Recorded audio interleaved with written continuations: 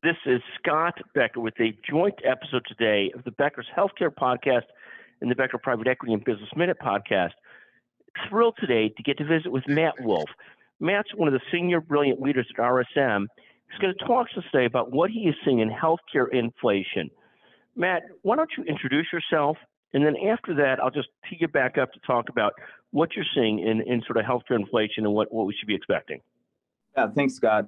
Thanks for having me. As always, Matt Wolf. I lead RSM's healthcare valuation and private equity group at the firm, and I regularly talk and research with our clients the issues that they're facing, including the number one is, for a long time, been labor, the labor market, which is a significant driver of inflation in addition to supply chain and just interest rate expense. But, the overall story, which is a surprise to nobody who operates in healthcare, is labor costs are increasing significantly faster than they have historically. Generally, pre-pandemic, saw a 2 to 3% increase. Now we're in that 5 to 7% increase, even for employed staff, let alone any sort of contract labor. Supplies are increasing at about double what they were prior to the pandemic as well. Meanwhile, reimbursements are staying flat, which is pressuring provider margins, really pressuring the margins on most of the ecosystem. And we don't see, significant relief in the near term. We've had, over the past few months, pretty strong hiring numbers from the non-farm payroll report the Bureau of Labor Statistics has published. We exceeded our expectation for November hiring across healthcare. We had pegged it at about 40,000 increases or 40,000 new jobs across the healthcare ecosystem. And we exceeded that by about 15% or so, which was a good increase, but it's still not keeping up with demand. We need just more clinical and non-clinical labor to meet demand, especially in certain markets and kind of higher acuity settings as well. And that's pressuring, right? As I said, margins are decreasing because of the increased cost of labor due to the short supply and other factors. But what's really disconcerting for operators is that this margin compression, but at the same time, we need to make investments and change the way that we're interacting with our patients and interacting with the labor that we have, right? So, hey, Matt, let me focus you first on the higher acuity setting. You had mentioned something there about inflation and staffing shortages in the high acuity setting. I'd love to talk about that. Then I'd love to talk about shortages and staffing challenges. And in the high acuity setting is one that is near and dear to hospitals and health systems. So I want to talk about how challenging that is for staffing and inflation. The other thing I'd love to talk about, which is near and dear to the private equity community, is this staffing of physician offices. I mean, I guess that's near and dear to everybody, but so much of the private equity community has invested in practice management companies, those kinds of things. So talk about those two things. Sort of first, staffing the high acuity setting, which is so key to hospitals and health systems, and then second, staffing in practices and what that means for the erosion of practice management companies, physician practices, and so forth. Yeah, there are two fascinating conversations, and as you said, very, very different for a lot of reasons. On the high acuity side, we've seen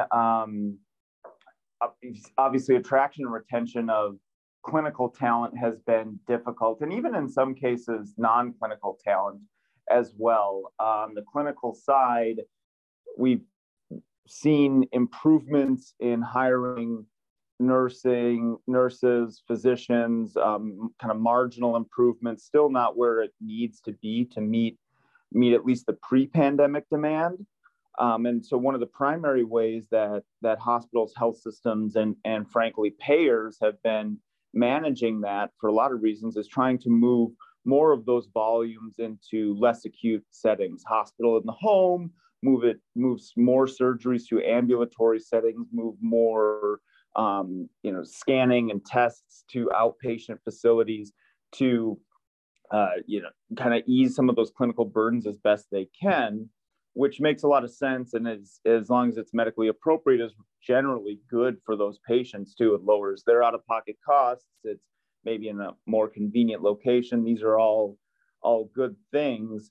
The problem there for hospitals and health systems is, in their effort to meet patients where they are, which they should do, ease some of those burdens as we've talked about, they have high sunk costs in the facilities that they have developed over, the decades of trying to bring everybody to that sort of Nexus campus downtown. And, we saw some of this movement again before the pandemic, but the pandemic has really accelerated shifting these volumes to other sites of service, which I think is generally good for a lot of participants in the healthcare ecosystem. But hospitals and health systems, they still have these large, expensive facilities that you need to run volumes across in order to make those marginal profits. And even for a not-for-profit entity, that's important, right? You need to have a sustainable financial model to support your mission. And if you have these big, expensive, empty buildings sitting on expensive real estate, it can be difficult to do that. So that's the dynamic they're leading themselves into. Some operators are leading themselves into as they try to reduce the sort of clinical labor they need at the hospital, move into the patient's home, move into outpatient facilities, which is generally good for the patients. But it can also kind of lead to some downstream economic struggles for those hospital operators because they have these big expensive buildings that aren't being utilized in the way they were meant to when they were built. Right. I mean, it's a fascinating perspective that you've got an easier time staffing some of these things on the outpatient side and so forth. So health system was really caught between these two places: higher reimbursement in the inpatient side, lower reimbursement on the outpatient side, but easier to staff on the outpatient side. So really trying to manage a number of different things while meeting patients where they want to be. And that's actually more complicated than it sounds, because not every patient wants to be at home when they have a serious problem or in some other location when they have a serious problem.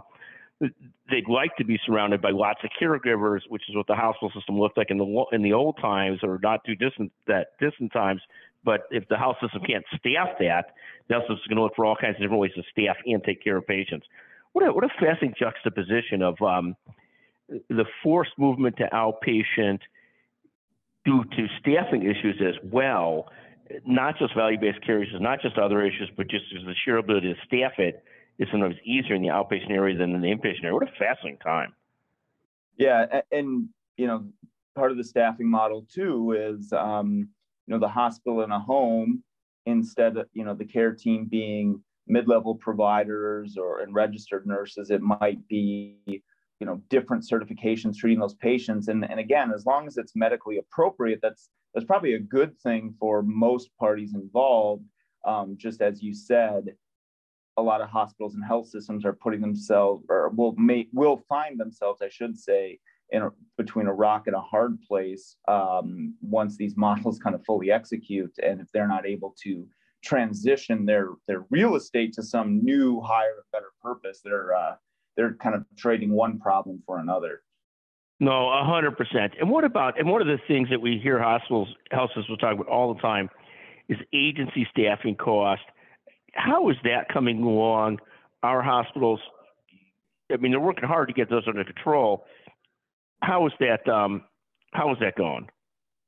Yeah, the data that we see in the conversations we have, the anecdotal conversations some of them are positive, and certainly we see with the public health systems and their comments, they're working to reduce their dependence on those contract staffing agencies. I know some other analysts and economists are projecting that we're kind of in the time period where a lot of those contract nursing arrangements are set to expire. And so there's a thought that, well, the health systems are not going to renew, or at least not renew at the levels that they had before. But what I struggle with, and while that's a nice narrative and it's optimistic, and I generally consider myself an optimistic person, I just look at, well, there's still demand for care. We are in the middle of a very active flu season, one of the worst we've had in years. We talk about, especially in pediatric circles, with the RSV that's going around the country. And I just see, demand is still really high.